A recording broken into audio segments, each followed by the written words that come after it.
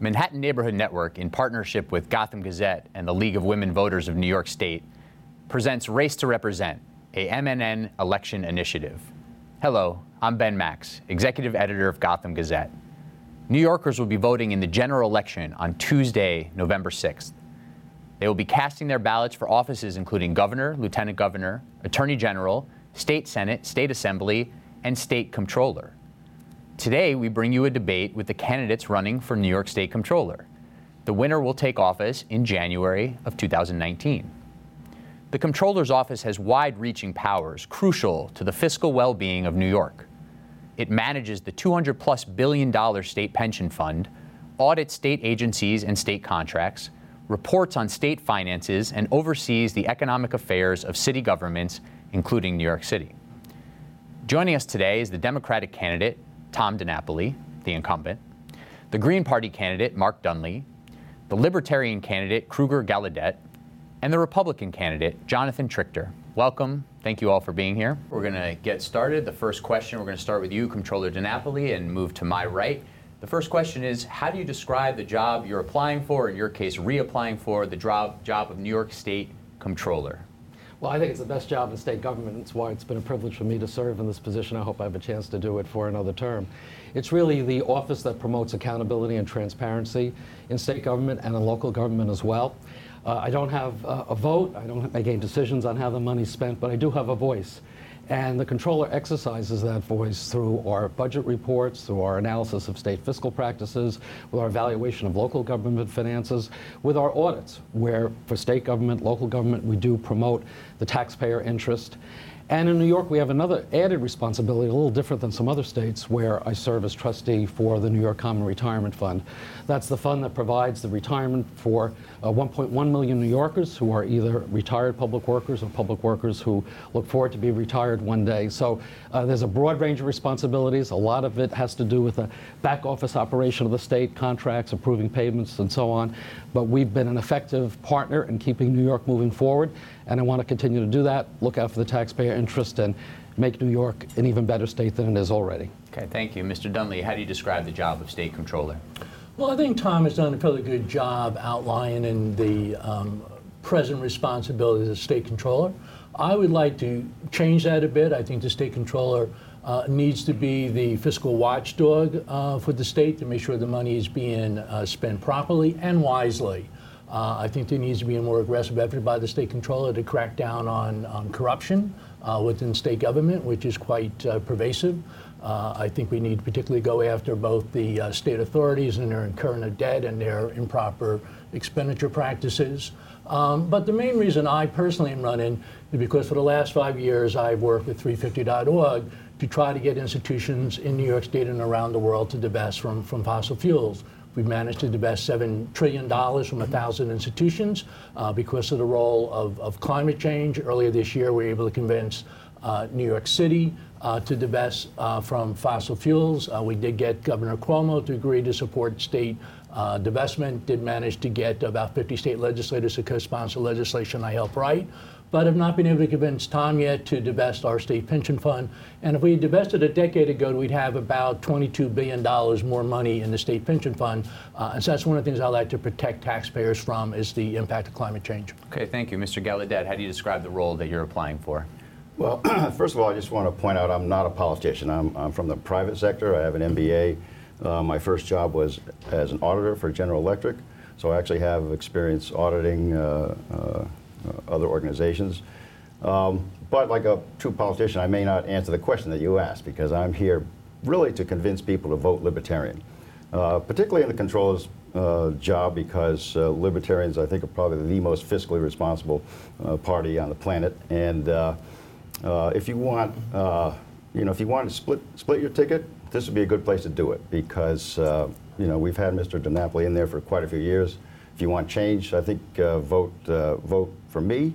If you want change in general, vote Libertarian. I will elaborate more on my thoughts about why you should vote the Libertarian ticket, and I will reserve that for another question that you asked that I probably won't answer. Okay.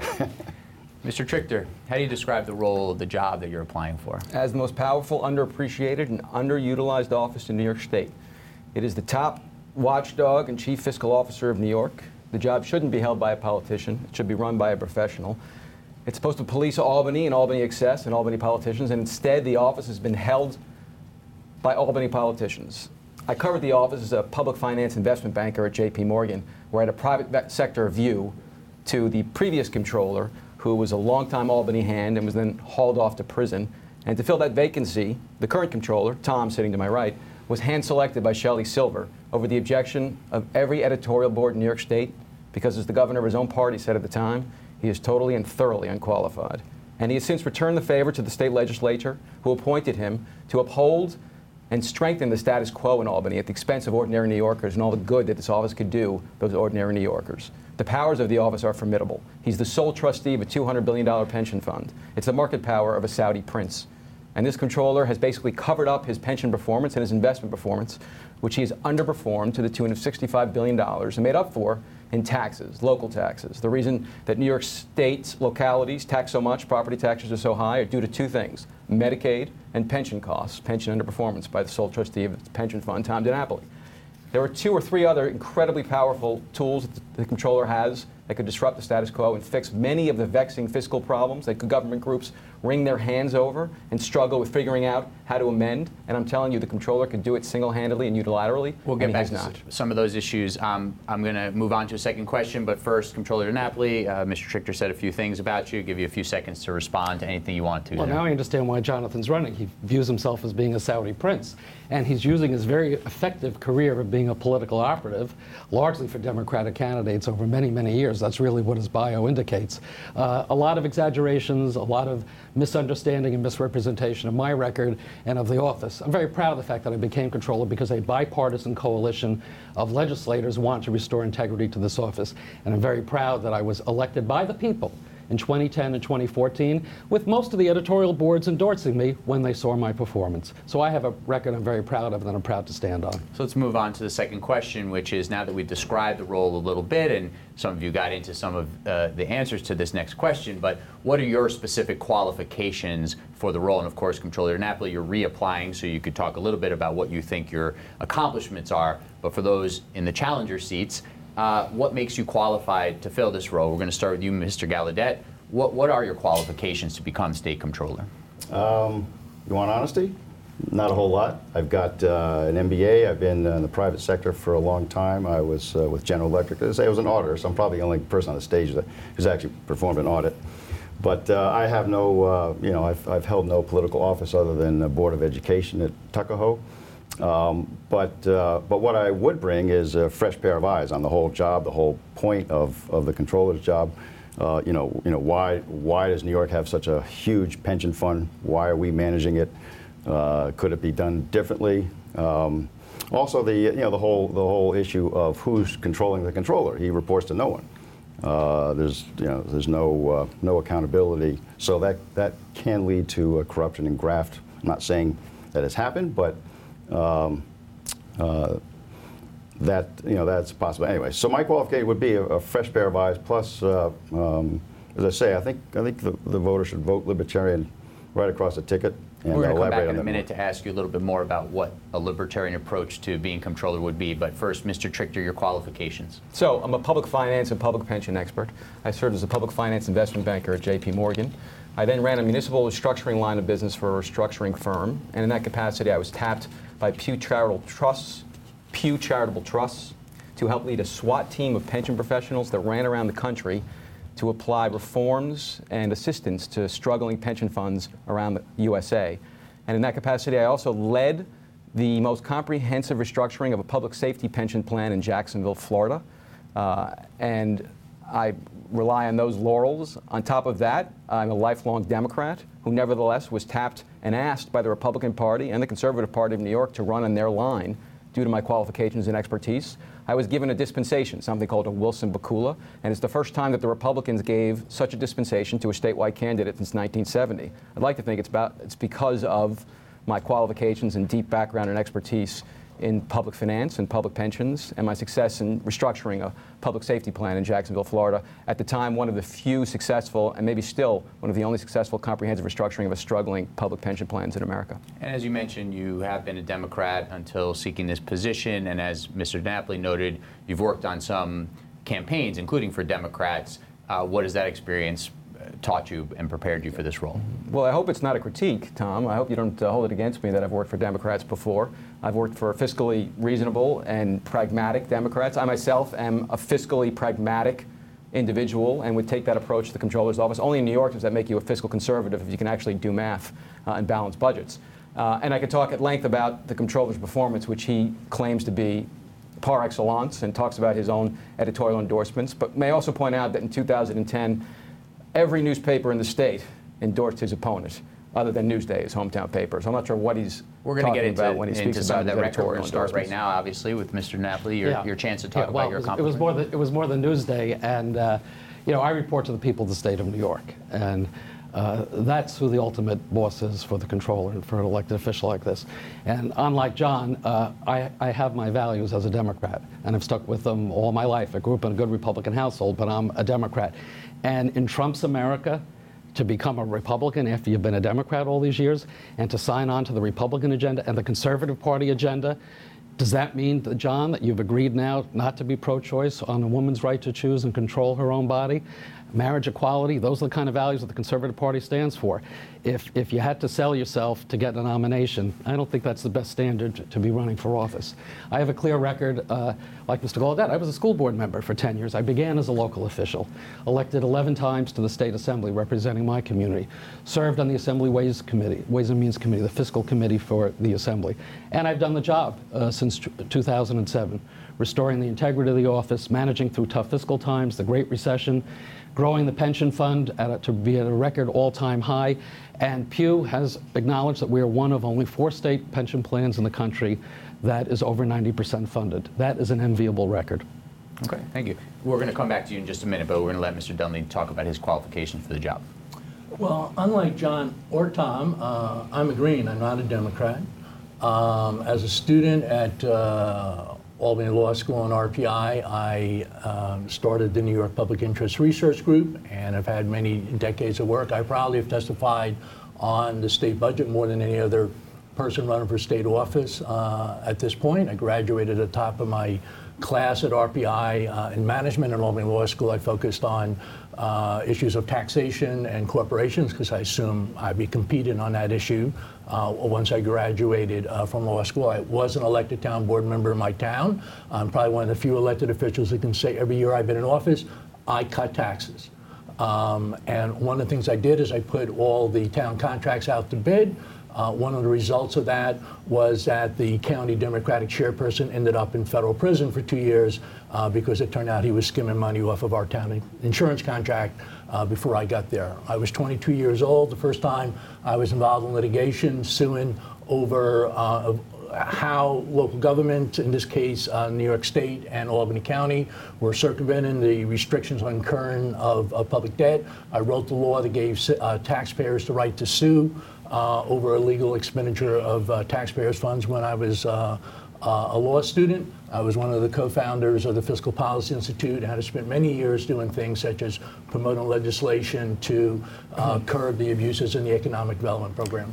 Okay, we're going to start with you, Mr. Trichter, this round, and if you want to take a moment to respond to Mr. Napoli's comments about your beliefs and switching your party under President Trump from Democrat to Republican, yeah, you can do that. Let me ask the question. You can start there and then move into your answer to the question. This question will go to everybody, but you first, Mr. Trichter. And this is about perhaps the most powerful aspect of this job, as some of you have mentioned, which is management and being the sole trustee of the public pension fund that's valued over $200 billion, how you would approach that awesome responsibility as comptroller if elected or re-elected.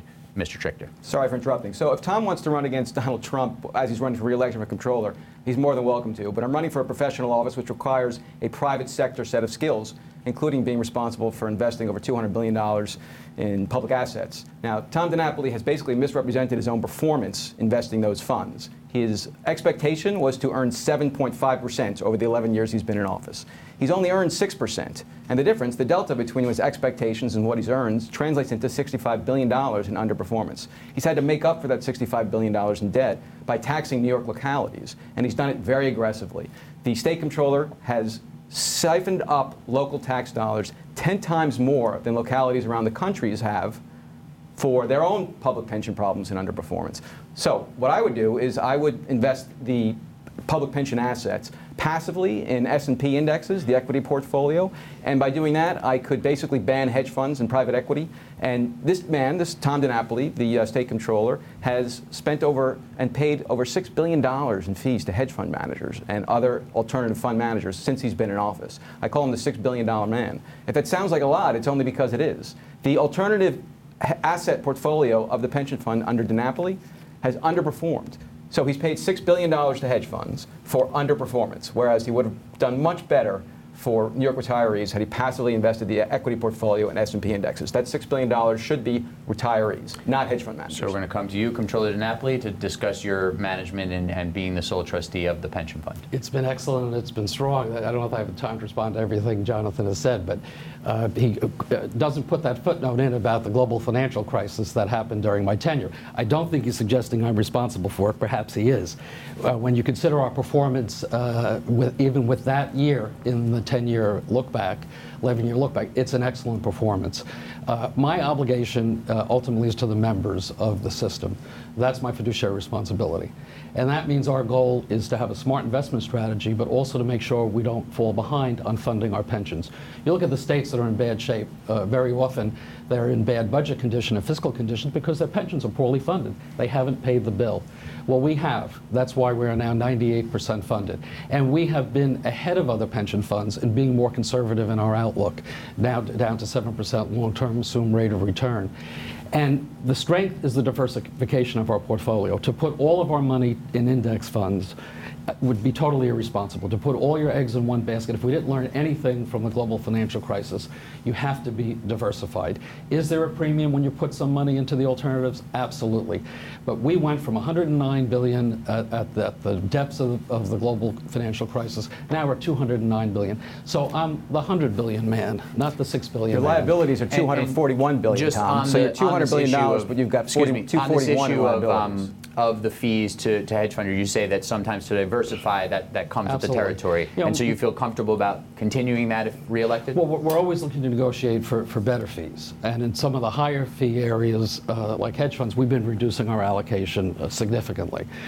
We also have most of our public equities invested passively through index that are internally managed. So we actually are more efficient than many other public pension funds with our public equities. So when we pay the fees for the alternatives, we feel it does balance out because it gives us the strength of diversification.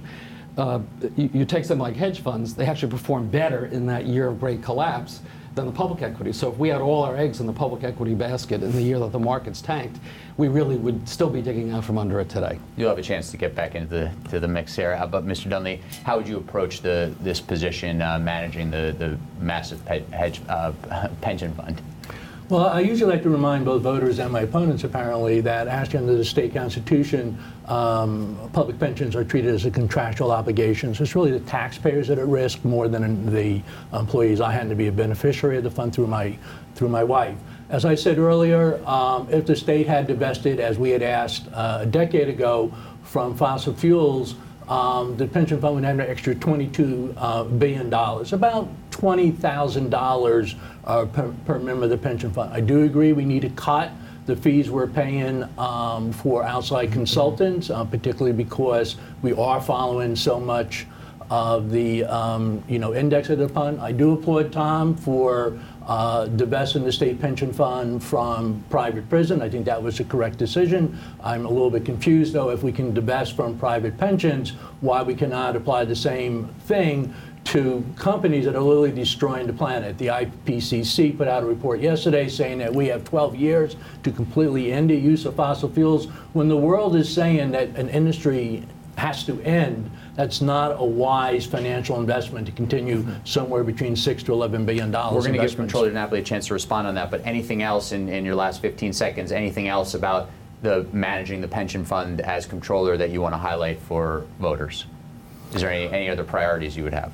Well, I do think, the statutory responsibility is to try to get an 8% rate of return. I understand we're about 5.7 over the last decade. I would like certainly to try to bump that up a bit. Okay. Mr. Gallaudet, managing the pension fund as a sole trustee, any any priorities if you were elected? Well, one, I don't like the concept of being a sole trustee, so I would encourage the legislature to pass some sort of act that would create maybe a board that oversees the pension fund rather than just having a sole trustee. One thing I learned at GE is nothing is sacred. GE would take a look at everything, question whether it even has a right to exist, force their managers to justify why they're doing what they're doing. So I think that'd be my outlook going in. Why and how and what. Is this pension fund? It's huge. Why does one person have so much control over one chunk of money? Okay, Controller DiNapoli, let's come back to you on divestment from fossil fuels. What has been your approach to that? Anything you would do differently in another term? Sure. First of all, it's kind of an overstatement to say one person is in charge of all of it. In fact, we have a very elaborate system with internal staff, external advisors, advisory committees. I can assure you the pension fund is not managed based on what I think when I wake up in the morning and read the Wall Street Journal. I agree with Mark. Climate is a serious issue, the issue of our time. It's a material risk to our portfolio. We have been a very aggressive pension fund in assessing that risk. We've been recognized by the Asset Owners Disclosure Project, which evaluates how institutional investors are dealing with the climate issue. We were ranked number 3 globally, number 1 in the country as investors that incorporate assessing climate risk in our portfolio decisions. So we have been very clear that we want to invest proactively in the emerging low carbon and green economy. We have a $7 billion sustainability allocation of our pension fund. We trailblazed a low emission index, which I think has been a very positive contribution. Climate's a big issue, and just selling stock in the fossil fuel companies is not going to solve it. A lot of New Yorkers are still driving cars with gasoline. Many people have their homes heated with natural gas or with oil. Many people in the city are on a bus that uses natural gas. A lot of transitions that have to happen. Meaning it's still good investment. Well, meaning that we have to go through a societal change, and that for now, in the short run, we still are making money from the oil and gas stocks. But we want to use our voice as a shareholder to press corporations, because corporations have to be part of the solution. Just taking your voice away by selling all your shares is not necessarily the best way to do that. We have filed, and we will continue to file, shareholder resolutions to hold these companies accountable. How are you assessing what your greenhouse gas emissions are? How are you reducing those emissions or eliminating those emissions? And fossil fuel companies are just part of it. What about utilities, transportation, agriculture? This constant focus just on selling oil and gas stocks, I think, misses the broader picture of what we all have to do. On top of that, we have a decarbonization panel that's been meeting. I'm waiting for their recommendations. Perhaps they'll suggest there are some companies we should, in fact, move away from. But we want to do it in a thoughtful way. Why? We have to worry about the bottom line, protecting the interests of the members, the employees, the retirees, and ultimately the taxpayers as well. Okay, so we're going to move on to another of the main powers of the state comptroller, and that is the power to conduct audits and the responsibility to conduct audits. So we're going to start with you, Mr. Dunley, on this. How would you approach that? How do you think the current comptroller has done with his power to audit, and what would you do differently? Well, you're correct that the audit is a very powerful tool. I think we need to be more aggressive about examining pay-to-play contracts. As you may know, right before we did the Buffalo Billion situation where the governor's top staff person was convicted of, rigging a $750 million bid, the governor actually took away the power of the state comptroller to oversee those type of contracts. I think any contract given to individuals, agencies that involve somebody who's made a campaign contribution should receive additional scrutiny. One audit that I did convince Tom's staff to do was to audit the issue of wage step in the New York State Labor Department. We are glad they agreed that the New York State Labor Department was not doing an adequate job. We disagree with they didn't really take the steps needed to correct the problem. $1 billion is stolen annually from people on low wages, and yet the State Labor Department's only collecting $22 million. One audit I would do, based on my 28 years working at the Hunger Action Network, I would really audit local Department of Social Services at the county level. They routinely fail to provide benefits to people that are entitled to it. And that is why we were feeding 3 million people out of food pantries and soup kitchens across the state. Okay. Mr. Gallaudet, the power to audit. It's obviously a very, very powerful tool. I'm the only auditor on the stage, so I suppose that gives me the best qualifications for this job. But yeah, we can audit villages, towns, cities, I believe, and I think we should use it carefully. Don't want to become overbearing, but I would use it to reduce the scope of government. We have something like 700 authorities. Why do we need all these authorities? So my primary goal would be to, rationalize the government, make sense out of it. Why do we have so many authorities? Why do we have so many rules and regulations?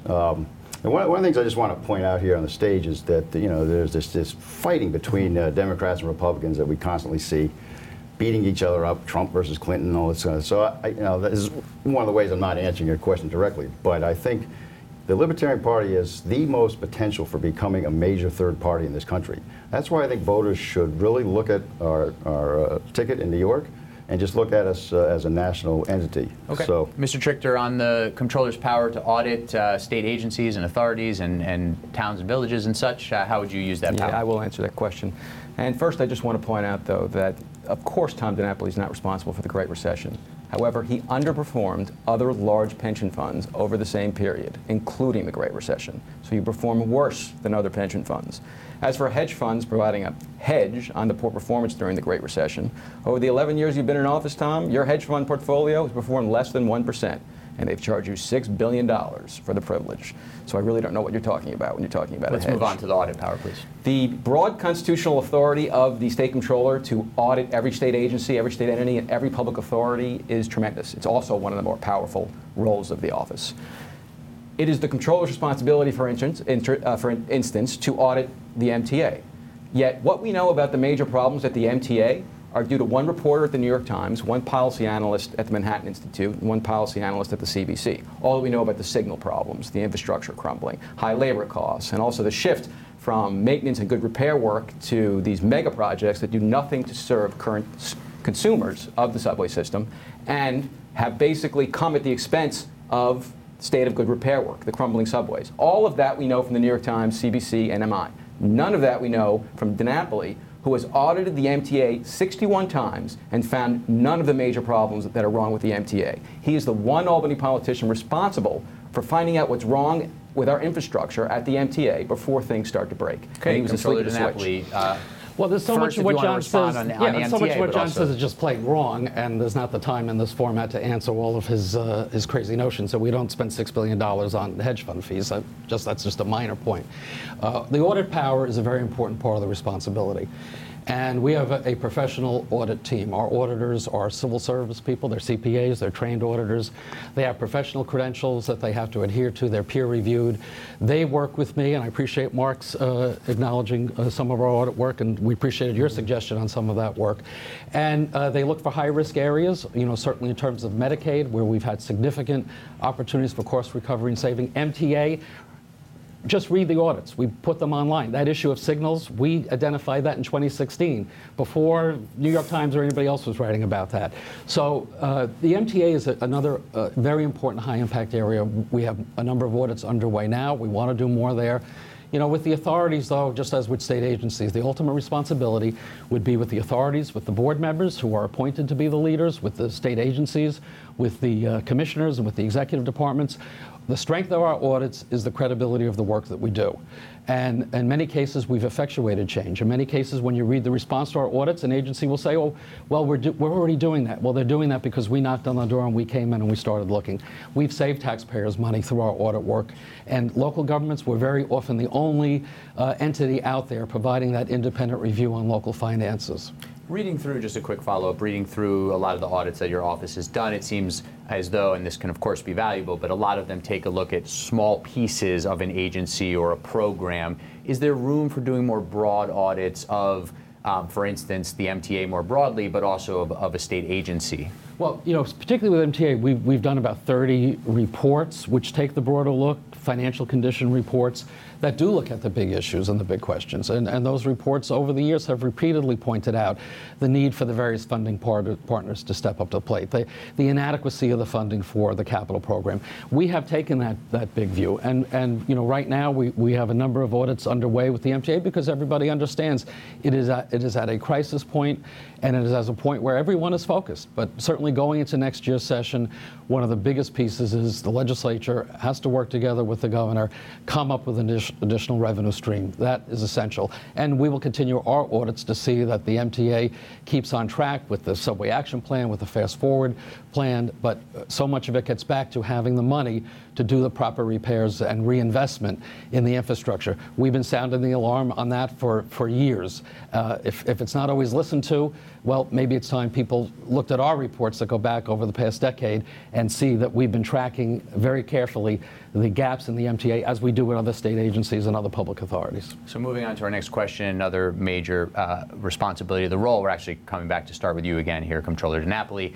After this question, we will move into our cross-examination round, so you can prepare your question for one of your opponents then. But first, one more question on the role of the Comptroller, and we start with you, Comptroller DiNapoli. Budget oversight and evaluating the state budget. How have you approached that? How would you approach it differently in another term? And have you done enough to keep state finances and the state budget process where it should be? Is there enough transparency? Have you looked at the issues of debt and the lack of savings in a way that has helped the state's fiscal picture? Well, you mentioned several topics we've sounded the alarm on. Ultimately, though, the budget is passed by the legislature and approved by the governor after being initially proposed by the governor. So our role is one of lending a voice. And what we've tried to do with our budget reports, and what we'll continue to do, is not only focus on the short term, but on the long term. And that's where we see concern. Out-year budget gaps approaching $18 billion over the next few years. Not putting enough money aside for our rainy day funds has been an issue that we've identified over the past 3 or 4 years, particularly. The heavy reliance on lump sum appropriations without any clear definition of how the money is going to be spent. But we have our voice, and I think it's been a strong voice, and a number of legislators have echoed the concerns we've identified. But ultimately, it is the responsibility of the legislature and the governor to make sure that these issues are addressed. We're going to continue to be aggressive with our voice, and I hope that will result in some more changes. We have specific proposals on reforming debt in the state, some of which require statutory changes, some of which require constitutional changes. We're going to continue to sound the alarm. We have the bully pulpit. We're going to continue to use that. Ultimately, much of this rests with the legislature and the governor. Okay. Mr. Dunley, how would you approach the budget oversight role of the Comptroller? I would be more aggressive on the budget oversight. There's certainly a number of reforms with respect to clean contracting and oversight of the authority, some of which Tom has proposed but really need to be enacted. I would use the certification power perhaps a little bit more aggressively.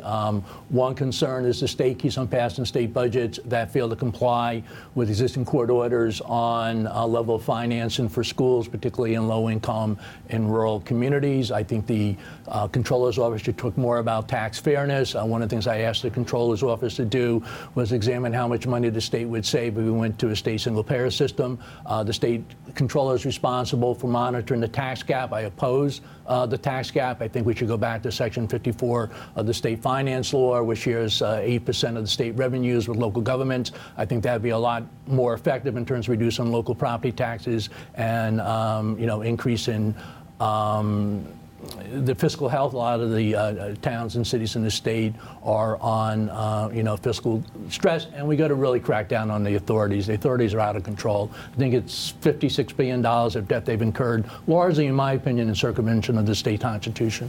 Okay, Mr. Gallaudet, the budget oversight powers of the role, how would you approach those? I guess I would like to say that any viewer who is tuning in right now and their eyes are glazing over at all the intricate details we're going over, consider the current system of this duopoly called the Democrats and the Republicans. They battle each other. We've got one pit bull over here. We got the existing controller defending himself. That I see is what is broken about our government, both on the state level and the national level. So if you want to end the duopoly, consider libertarians. I think we are the one party that has a chance of becoming a major third party in New York. I think we've heard. I want to continue. Google Larry Sharpe. He's running for the governor position. He is the head of our ticket. If you really want to get in depth on what our views are, and I'll comment further on it. Okay, thank you, Mr. Strichter, on the budget oversight powers. So, just to be clear, the Comptroller has paid $6 billion to hedge fund managers and private equity fund managers over the course of his tenure. That is an empirical fact, and I calculated it. He spent $1 billion, or paid $1 billion to them just in fiscal year 2018. On the budget certification power, I mentioned when I started that this office is tremendously powerful and underutilized. One particular area is on budget certification. It's the controllers, within the controller's authority, to refuse certifying the budget each and every year. And I would use that refusal to certification as leverage to negotiate a much better budget and fix the dysfunctional budget process that we currently have, which are 3 men in a room. I would force my way into the room, make it 4 men. Better than that, I would open up the process to public view using the leverage of certification.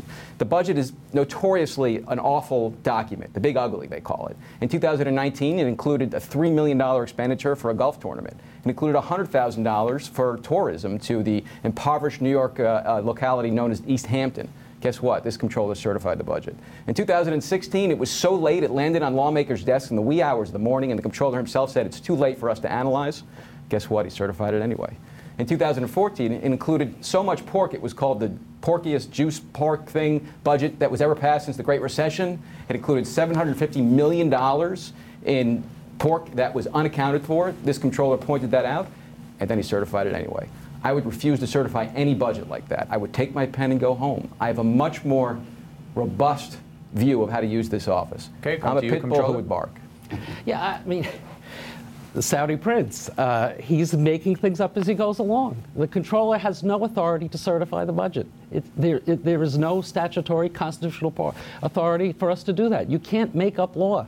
There is no certification of the state budget. Section 1, Article 5 of the only state thing that we Constitution. do is that we verify that the appropriation bills, which his newfound Republican friends have passed as well, that they have been enacted so that that government can continue. And that's tied to the issue of the reform of if the budget bills aren't passed, the legislators don't get paid. It's not a certification of the budget. It is not approving expenditures. That is the responsibility of the legislature and the governor.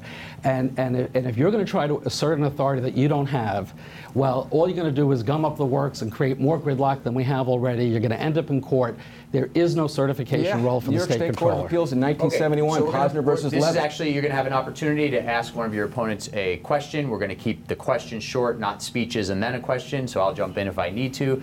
But we're actually going to start with you, Mr. Gallaudet, with an opportunity to ask one of your opponents a brief question, and then we'll keep the answers. We're not going to go back and forth. We'll keep the answers brief, but it's your opportunity to raise something perhaps that has not been raised yet in our debate. Okay, I guess I'd like to ask the Republican candidate, how do you justify anybody voting for you? We all know that Mr. DiNapoli is going to win this race. The polls, I'm not saying it's a fait accompli, but it's pretty dead certain. Why should the voter waste their vote on the Republican Party, especially in New York? My suggestion would be vote Libertarian. Okay. Because Question to you, Mr. Trichter. Because I'm a professional. I'm not running as an ideologue or a party guy. I'm running as a guy with the right private sector skills for the job. I also think they should vote for me because this controller has used the powers of the office to protect the status quo fiscally, which we've discussed a little bit today, but also culturally. He's brought the powers of the office to bear to protect his friends and his allies who voted him into office over the objection of every editorial board in New York State in ways that are problematic. And I will save one of those ways for my question for the controller, DiNapoli, when it's my turn. It is your turn. Mr. Controller, in 2011, your close friend and political ally, Assemblyman Vito Lopez, sexually harassed 2 female staffers. Your office helped negotiate a secret settlement with those staffers that included a gag order over the objections of the victims, and then you used taxpayer dollars as hush money to cover up that harassment. That allowed your close friend and political ally, Vito Lopez, to continue hiring female staffers and harass them. This all blew up. There were 2 investigations. Ask the question, please. And your office was found culpable for much of this. You have never apologized, Mr. Controller. Will you apologize now for any role in that cover-up? Controller DiNapoli. Well, the question, again, is full of all kinds of inaccuracies, which is the consistent pattern of Jonathan Trichter. My office was not involved in the negotiation of that settlement. Our office plays the role of payments. We do about 125,000 payments a day, and it was entered into the electronic payment system. Our office was consulted for any tax consequences that would come out of that. But our role is a very minor role in payments of any settlements, and there are many that happen on a regular basis for the state. in the aftermath of what happened, and look, let's not lose sight. Women were victimized. They were entitled to some justice and entitled to compensation. That was the agreement. We made sure that they were paid. There was no secret payment. We have no secret payments. All payments are public. And in the aftermath of what happened with the Lopez situation, we did institute changes, more transparency, more accountability, requiring any agency, not just the legislature, if there is a settlement involving an elected official, elected state official, that had to be duly noted, a more clear certification by whatever entity, legislature or a state agency, that in fact there was a complete review, that it was a legal process.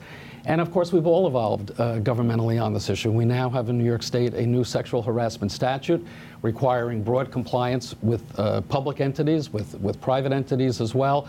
So, you know, that question just overloads misinformation, misstatement of facts about my office's role in that matter.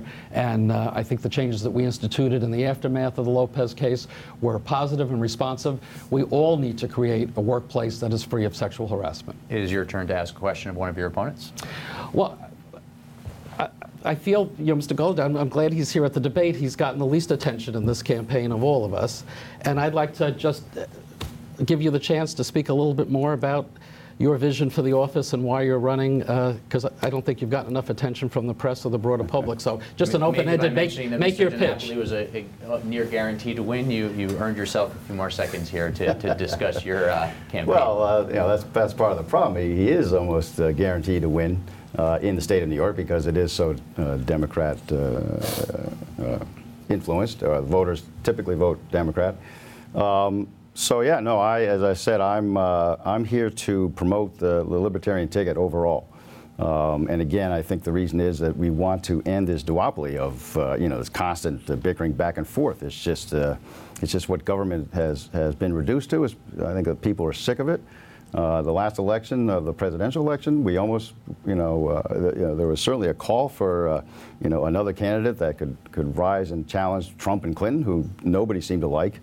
And again, I would say, one, Google Larry Sharpe. I think he's a man that's going places. Two, think about your vote. You know, carefully vote. What are you really trying to accomplish?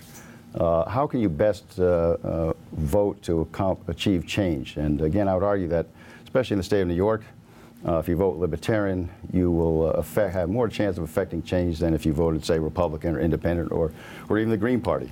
Okay, and Mr. Dunley, your opportunity to ask an opponent a question. So I have a question for Tom.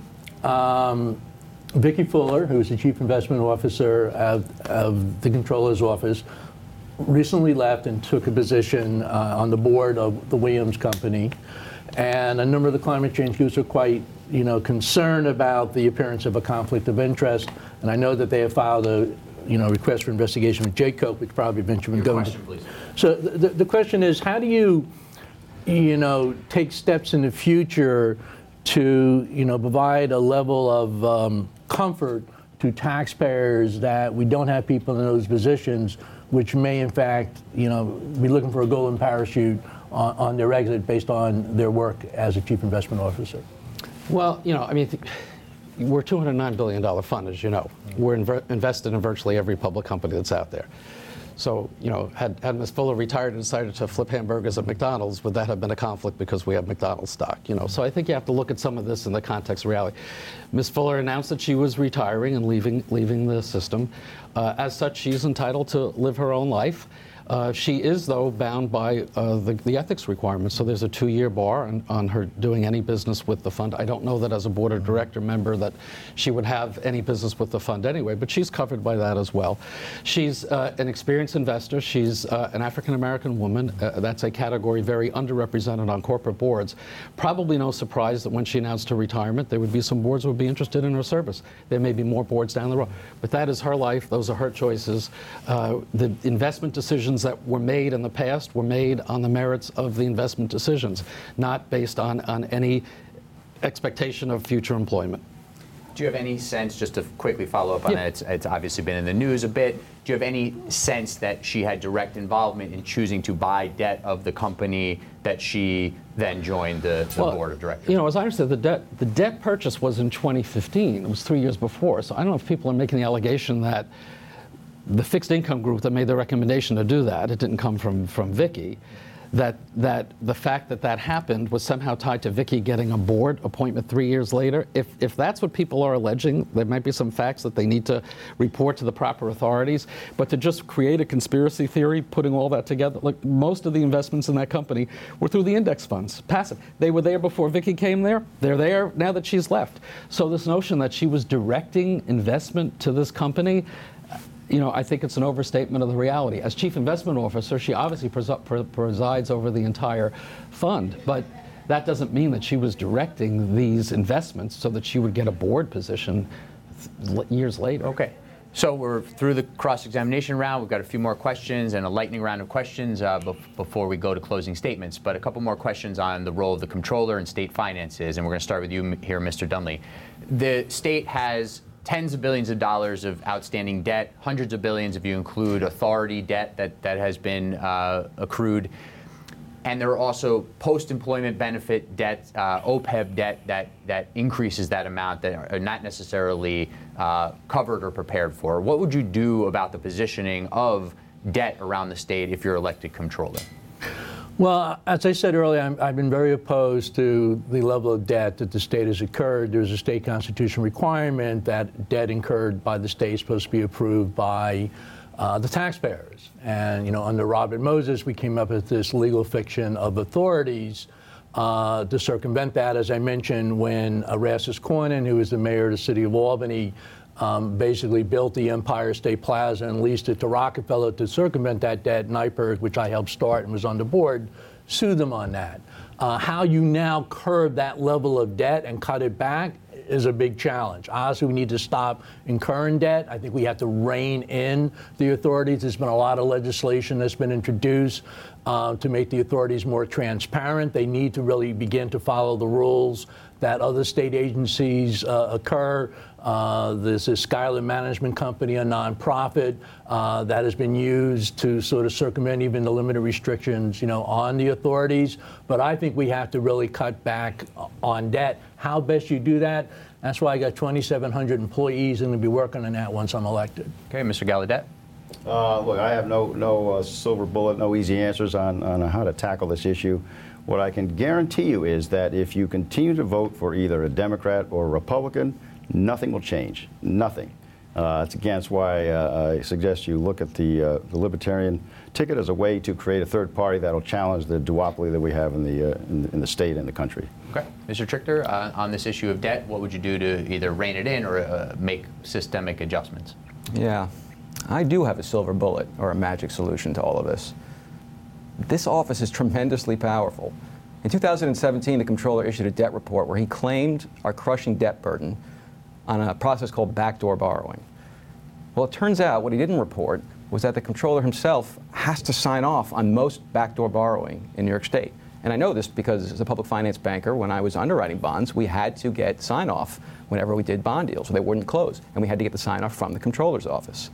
The comptroller has signed off on $32 billion in backdoor debt since he's been in office in 2007. And if he refused to sign off on backdoor debt, he could unilaterally end the process once and for all and institute his own debt policy. This is something he absolutely has the authority to do. Good government groups, policy wonks, have been wrestling their hands and scratching their heads on how to fix this problem for decades. The comptroller himself shares the goal. He recommended a constitutional amendment to end backdoor debt. I'm telling you, he could do it himself if he just refuses to sign off on the debt deals. So I've heard you have the difference of opinion on this. We're going to move to you, Comptroller DiNapoli. If you want to explain, Mr. Trichter actually seems to have, put your idea forward in terms of that you think it needs a constitutional amendment. But if you want to capture that a little bit further and then talk about in another term what you might push or do about the state debt. Sure. Well, I'm glad we have an area of agreement. Again, you can't create authority or powers that you don't have. So we do have the opportunity for some of the debt, for negotiated debt sales, ones that are competitively arranged for, do not go through our office. With the negotiated debt, we in fact do push back on terms and conditions. We've done that with on MTA. Please. Can I continue? Go ahead. Thank you. We've done that with MTA debt. We've done that with LIPA debt. We've done that with various public authority debt across the state. And we have, in fact, gotten better terms that benefit taxpayers and have resulted in a more responsible management of debt. But again, it is not our authority, nor should it be our role to just stop the debt that happens in the state. We're concerned about the subways and MTA infrastructure investment. Are we just going to stop the construction projects because we want to make a point about too much debt? No, we have a limited role, but it's a role that we've exercised very fully. And I would like to see a constitutional prohibition on backdoor borrowing. I agree with Mark. It really should go back to, I think the implication of what you were saying is that we should go back to the voters approving the debt. That really is the ultimate check on having too much debt. We've sounded the alarm on that repeatedly. We've argued for stopping the backdoor borrowing by changing the laws in the state and the Constitution and returning to voter-approved debt. And when you say you have pushed back on some of the debt that's been issued, can you give an example of that, something specific that? MTA debt, I mean, we issued a report in 2010 that had 3 or 4 specific examples, MTA and a couple of other authorities, 2014, 2015, 2016, it's all part of the process. We don't just rubber stamp what comes before us. Our staff reviews the terms and conditions, and we push back on the term, on making sure there's a smarter management that will benefit taxpayers. We don't like long duration. We like a level debt payment structure. We're always pushing back on that, and we've had a number of successes. But we don't approach it by stopping and saying, no, you can't do any debt, because we understand that there are very often important purposes that are behind that debt. But we need to restructure the whole way we look at it. I'm glad you mentioned OPEB. We push for the state to set up the opportunity for an OPEB trust, other post-employment benefits. 10 seconds, please. Yeah, we don't do a good job of that in the state. We now have the opportunity. The legislature needs to appropriate money to that, as New York City has done. That is a big cost item that's looming as part of our financial risk down the road. So before we move into a quick lightning round and then closing statements, the last more substantive question is related to the federal tax reforms and what New York should or should not do. If you have an idea from the perch of controller, if you ascend to that position or you keep that position, are there things that New York should be doing in relation to the federal tax reforms that were passed at the end of 2017 into this year that New York finances are of concern to many taxpayers? Mr. Trichter, we'll start with you. I try to stick to the roles of the controller when it comes to running for this office, and I've tried to be substantive and stay away from issues that are outside of my lane, and that's one issue that's potentially outside of my lane, and so I haven't really discussed it. I can tell you a little bit about it, or I can talk to you about it from a personal level, but first let me also just target something that the controller said about his oversight and review role of MTA debt, which he stressed in his answer when I pointed out that he has the authority to unilaterally end backdoor borrowing. He pointed out that he reviews the terms of the debt. So the New York Times discovered that the MTA was paying a fee to the state whenever it issued debt. Over it was about $328 million worth over the course of the Times discovered. The state was basically milking the MTA of funds that it could have used for infrastructure maintenance to prevent the crumbling assets that it currently has. Indeed, the controller reviewed all of that debt, and he never noticed that fee. When the Division of Budget was told about it, or when it was discovered, the governor and the Division of Budget was embarrassed, and they said they would stop it. DiNapoli signed off on all of those debt deals, and he, according to his own words, reviewed all of the fees and the structures connected to that debt. Okay, I'm going to give you a chance to answer that, and then we can move into your thoughts on tax reform. Sure. I mean, there he goes again, to quote someone. It's a statutory fee. It's statutory. We've pointed out that that's an issue and suggested that there be changes in statute. But you can't make your own laws, John, as you go along. You could it's a statutory requirement. To sign off. You could have pointed it out. Well, yeah, because we follow laws. Not you. We follow the laws of the state. That's the important role of being the controller. Why don't you move into any thoughts you have about what the state might need to do on tax reform? I give the government legislature credit for trying to come up with some options, to have people setting up these charitable trusts as a way to pay for education and health care costs, as a way to get around the cap on state and local tax deductibility. The obvious problem is the IRS has poured cold water on that. So I think that it is an area that we have to continue to look at if there are other ways. I mean, certainly in the short run, it means for government at every level could have to work even harder to control costs, because some of the benefit that we had with the deductibility is now capped at $10,000. So I think it makes our audit work even more important. And I think the other thing we have to do is really, and it's too soon to tell, what will be the impact on taxpayers in New York? Will we in fact see a flight out of the state because of this? I know many people are concerned about the higher income New Yorkers that pay a higher proportion of the state income tax. I'm also worried about the middle class families, the folks that don't have that second home in Florida that they could switch their address to. You know, I live on Long Island. $10,000 in property taxes alone is a modest property tax bill. So there are implications of the federal taxes that are very concerning in the short run. In the long run, if they're going to cut federal programs to pay for that tax cut, New York is going to be hurt again. Okay, Mr. Dunley? I admit to be pretty skeptical about the value of these charitable trusts that the governor talked about and what, in fact, who would benefit from them. I happen to be the press secretary for Howie Hawkins, who's a Green Party candidate for governor. We have certainly articulated that since this huge tax cut was supposed to result in higher wages for workers and reinvestment in businesses, and that has not occurred, we have supported, trying to recapture, say, $10 billion of that tax giveaway and reinvest that in New York like was supposed to be done. One tax issue that I have been supportive of, I should have mentioned earlier, is a carbon tax. It would be best done at the federal level, but basically hold corporate polluters responsible for the damage caused by burning fossil fuels and climate change. If this federal government's unlikely to do that, I support enacting a state carbon tax. Okay, and Mr. Gallaudet? Well, that's one area I might agree on with the Green Party. I, for one, would like to get rid of the income tax in New York State. I'd like to get rid of the federal income tax. A tax on income is a tax on productivity. It's one of the dumbest ideas man has ever come up with. But that being said, that's one of our libertarian principles. If you have to tax something you don't want. You don't want to happen. That would be carbon. So I've been a long advocate of replacing, say, a corporate income tax with a corporate carbon tax, get rid of the income tax on individuals. We don't need it. It's intrusive. In fact, I have an October 15th deadline right now. This week I'm spending just about the whole week preparing tax, getting this tax thing done. So that would be my answer. Okay, we're going to move into just a few quick yes or no questions and then closing statements. We're going to start with you for the first question and change it up a bit, Comptroller DiNapoli. So yes or no, or a very, very short answer to these questions. The state so-called millionaires tax that's set to expire, I believe, next year, should it stay and should it be raised additionally, as some are calling for? Well, we need the revenue. It's up to the legislature to decide it. So in the absence of other revenue, my expectation would probably be extended. Mr. Dunley? Increase it, raise it. Mr. Gallaudet? We heard your take on taxes. We need the revenue. We need. This is what they say all the time. This is again why if you want things to stay the same, vote for the Dems and Probs. Mr. Trichter? No, we already rely on personal income tax way too much. 40% of the personal income tax comes through the millionaires.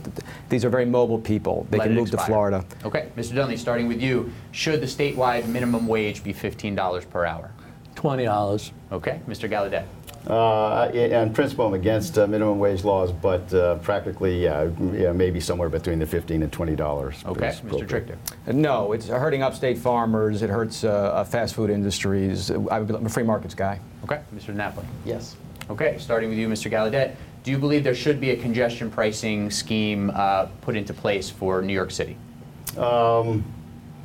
I'm not totally against it. I'd have to look at the details. Okay, Mr. Trichter? Yeah, Ben, really, the comptroller's got a lot of powers, and you're asking lightning questions that have nothing to do with the comptroller's I think office. these are issues that some voters might want to know related to finances. I'm running for New York State Comptroller. Okay. There's no relation answer on to the that? office. Okay.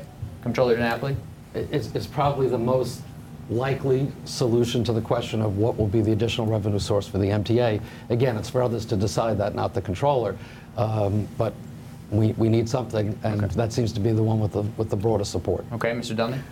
Yes, with the possible exception, reduction for zero-emission vehicles. Okay, and starting with you, Mr. Trichter, should the so-called LLC loophole in campaign finance be closed? Yes, along with exceptions for public sector labor entities and plaintiffs' attorneys, securities class action plaintiffs' attorneys. Controller DiNapoli? Yes, and we need public financing of campaigns to level the playing field and have more competition. Mr. Dunley? Yes, we need clean money elections based on the Arizona and Maine model, full public financing. Mr. Gallaudet? Yes. Starting with you, Mr. Comptroller DiNapoli, should the state pass a single-payer health care system? Better done at the federal level, but yes. Mr. Dunley? Yes. Mr. Gallaudet? Possibly. Mr. Trichter? It would require raising the top income tax bracket in New York State to 27.5%. It would kill New York State. I'll take that as a no. Mr. Dunley, last couple here. Should there be public hearings in Albany related to sexual harassment, both in government and the private sector? Yes. Mr. Gallaudet. I'm not sure. Mr. Trichter. Sorry, I'm still stuck on the single-payer health care system in New York State. It's just an economic disaster for New York. I mean, so what was the question, Ben? The question is, do you think there should be public hearings, as some advocates and former victims have called for, around sexual harassment in state government and the private Yeah, I'm sorry I missed that. I also think we should go after politicians who covered up episodes of Yes sexual to hearings? harassment. Yes. Comptroller DiNapoli. Yeah, well, we have the new law now, so I think as a follow-up to that new law, hearings would make sense to see how it's being complied with. Okay, and last two, Mr. Dunley, starting with you. Should the state continue the ban on fracking and add to it a ban on fracking infrastructure? I think we know where you stand on this, but give you a chance to answer. Yes, and not spend $88 million of tax dollars to build a frac gas turbine for Sheridan Hollow. Mr. Gallaudet. No. Mr. Trichter. We should be allowed to frack just like Pennsylvania. The southern tier is hurting economically. Comptroller DiNapoli. Again, it's for others to decide, but my own personal opinion would be yes, continue the ban on fracking. Okay, and last one, starting with you, Mr. Gallaudet. Should the Joint Commission on Public Ethics, a state ethics watchdog, should that entity be scrapped in favor of something brand new that's more independent from the governor and the legislature? I have no thoughts on that. No thoughts on that, Mr. Trichter? Yes. Comptroller DiNapoli. Yes. And Mr. Yes. Dunley. Okay. So we're going to move into closing statements. We're going to start with you, Mr. Trichter, and actually work towards my left here. You have a minute to talk to voters and give them your push for why they should vote for you on November 6th. Thanks, Ben. So I've tried to run for comptroller based on substance, not party, not ideology. And I just find it challenging when I put forth data and substantive ideas and facts that the current comptroller is able to basically call lies. It's just not true. And I just don't know where to begin. For one thing, he says budget certification isn't a responsibility of the comptroller. In fact, the New York State Supreme Court ruled 1971, Posner versus Levitt, that the comptroller may have standing to test the validity of state budgets, but is not obligated to do so. Now, I seize on the first part of that ruling, which says the comptroller may have standing to test the validity of the state budget, and I would. I would take my pen and go home. I would litigate it and I would test it. This comptroller takes the second part of that ruling, is not obligated to do so, and prefers to basically duck and cover. The Office of the State Comptroller is the chief fiscal officer and top watchdog. Yes, I'm a bit of a pit bull. Yes, I would bark. That's what the job calls for. It calls for bringing accountability and scrutiny, an independent outsider, to all of what's wrong in Albany. It could single-handedly fix so many of the vexing fiscal problems of New York State if it had somebody willing to disrupt the status quo for the good and ordinary New Yorkers. That's how I would approach the office, and it's very different from how this comptroller has run the office. Thank you. Mr. Gallaudet, coming to you for a closing statement. Yes. Again, my general theme here is to vote carefully. Don't waste your vote. The state of New York is a place where I think a vibrant third party would be a huge asset, not only to the state, but to the nation. One of the reasons I sort of got back into politics is the last election, the Libertarian Party got 3.6% of the national vote in the presidential election. If we'd gotten 5%, that would have given us third-party status. According to the government, federal government, we would have received funds once we hit third. Now, not that I'm in favor of government doling out funds to parties, but we'll take what we can get. New York single-handedly could have pushed that vote over 5%. If people in New York, instead of voting independent and voting Republican, if they thought about it, that's a waste, especially in the presidential election. So I'm asking people to carefully consider where they place their vote. If they vote independent, or if they vote for the Republican, most likely going to lose. If they vote for the Democrat, they're going to vote for the Democrat anyway. But if you're on the fence, consider carefully the strategy of ending the duopoly in New York and in the country. Thank you. Mr. Dunley. I'm Mark Dunley, and I'm the Green Party candidate for state controller. I've spent 45 years of my life fighting for open government, more transparency, more responsible treatment of our tax dollars. I think I can do a good job as a state controller. But I'm running on the issue of divesting the state pension funds from fossil fuels. I do think we need a Green to watch the Greens. One of the big criticisms of Tom is that he's the nicest guy in Albany, and that may not be what we need in terms of trying to crack down on the corruption. But when the New York Times devoted an entire edition of their magazine to the proposition that the world is doomed, because we lack the political will to move to 100% clean energy as rapidly as possible and to stop fossil fuels. We need all hands on deck. Divesting is a very small, simple step. But if Tom DiNapoli does that, he's going to be a world-class hero on climate change. And if I convince him during this campaign to divest, then my campaign will have been successul. Thank you. And Controller DiNapoli. I'm very proud to already be a world-class hero in terms of how our pension fund deals with the climate issue. And if a reputation of being nice means that I treat people with respect and with openness, I'll take that. That's how I was raised, and I'm too old to change. I'm very proud of the work that I've done as state controller for the past, I guess, going on 12 years now. I inherited an office that was mired in scandal. Unfortunately, my predecessor ended up in prison. I had to restore the integrity and the value of the office. And then we were faced with the global financial crisis and the Great Recession. Well, I've navigated through tough times. I've used the bully pulpit of this office to call for important reforms in state spending, fiscal and budget practices. I have used the audit authority to look out for the taxpayer interest at the state level and the local level. And the 1.1 million New Yorkers and their families who depend on the strength of our pension fund can rest easy at night because we have a 98% funded pension plan. And we're doing smart things with our investments. We're a very active and engaged shareholder, moving corporations to do the right thing. There's a lot of work to do in New York, including returning your lost money through unclaimed funds. But I have a record that I'm very, very proud of. I have a team of professionals that do the job each and every day with a great deal of belief in the mission of the Comptroller's Office. Very proud to be running on 5 lines: Democrat, working families, independents, the Reform Party, and the Women's Equality Party. I have that kind of support and a lot of editorial support as well, I think, by Election Day, because I'm doing the job in the right way. A lot of folks have come and gone over the past few years. Tom DiNapoli continues to be on the job. My only boss are the people of the state of New York. I hope I've earned your vote once again. Thank you, and thank you all for being here and participating in this debate today. And thank you for watching. Please remember to vote. The general election is on Tuesday, November 6th. For more information on voting, locating your poll site, and all the candidates running, please visit racetorepresent.com or the League of Women Voters website, lwvny.org, or us at gothamgazette.com. Thank you for watching Race to Represent on Manhattan Neighborhood Network. Goodbye.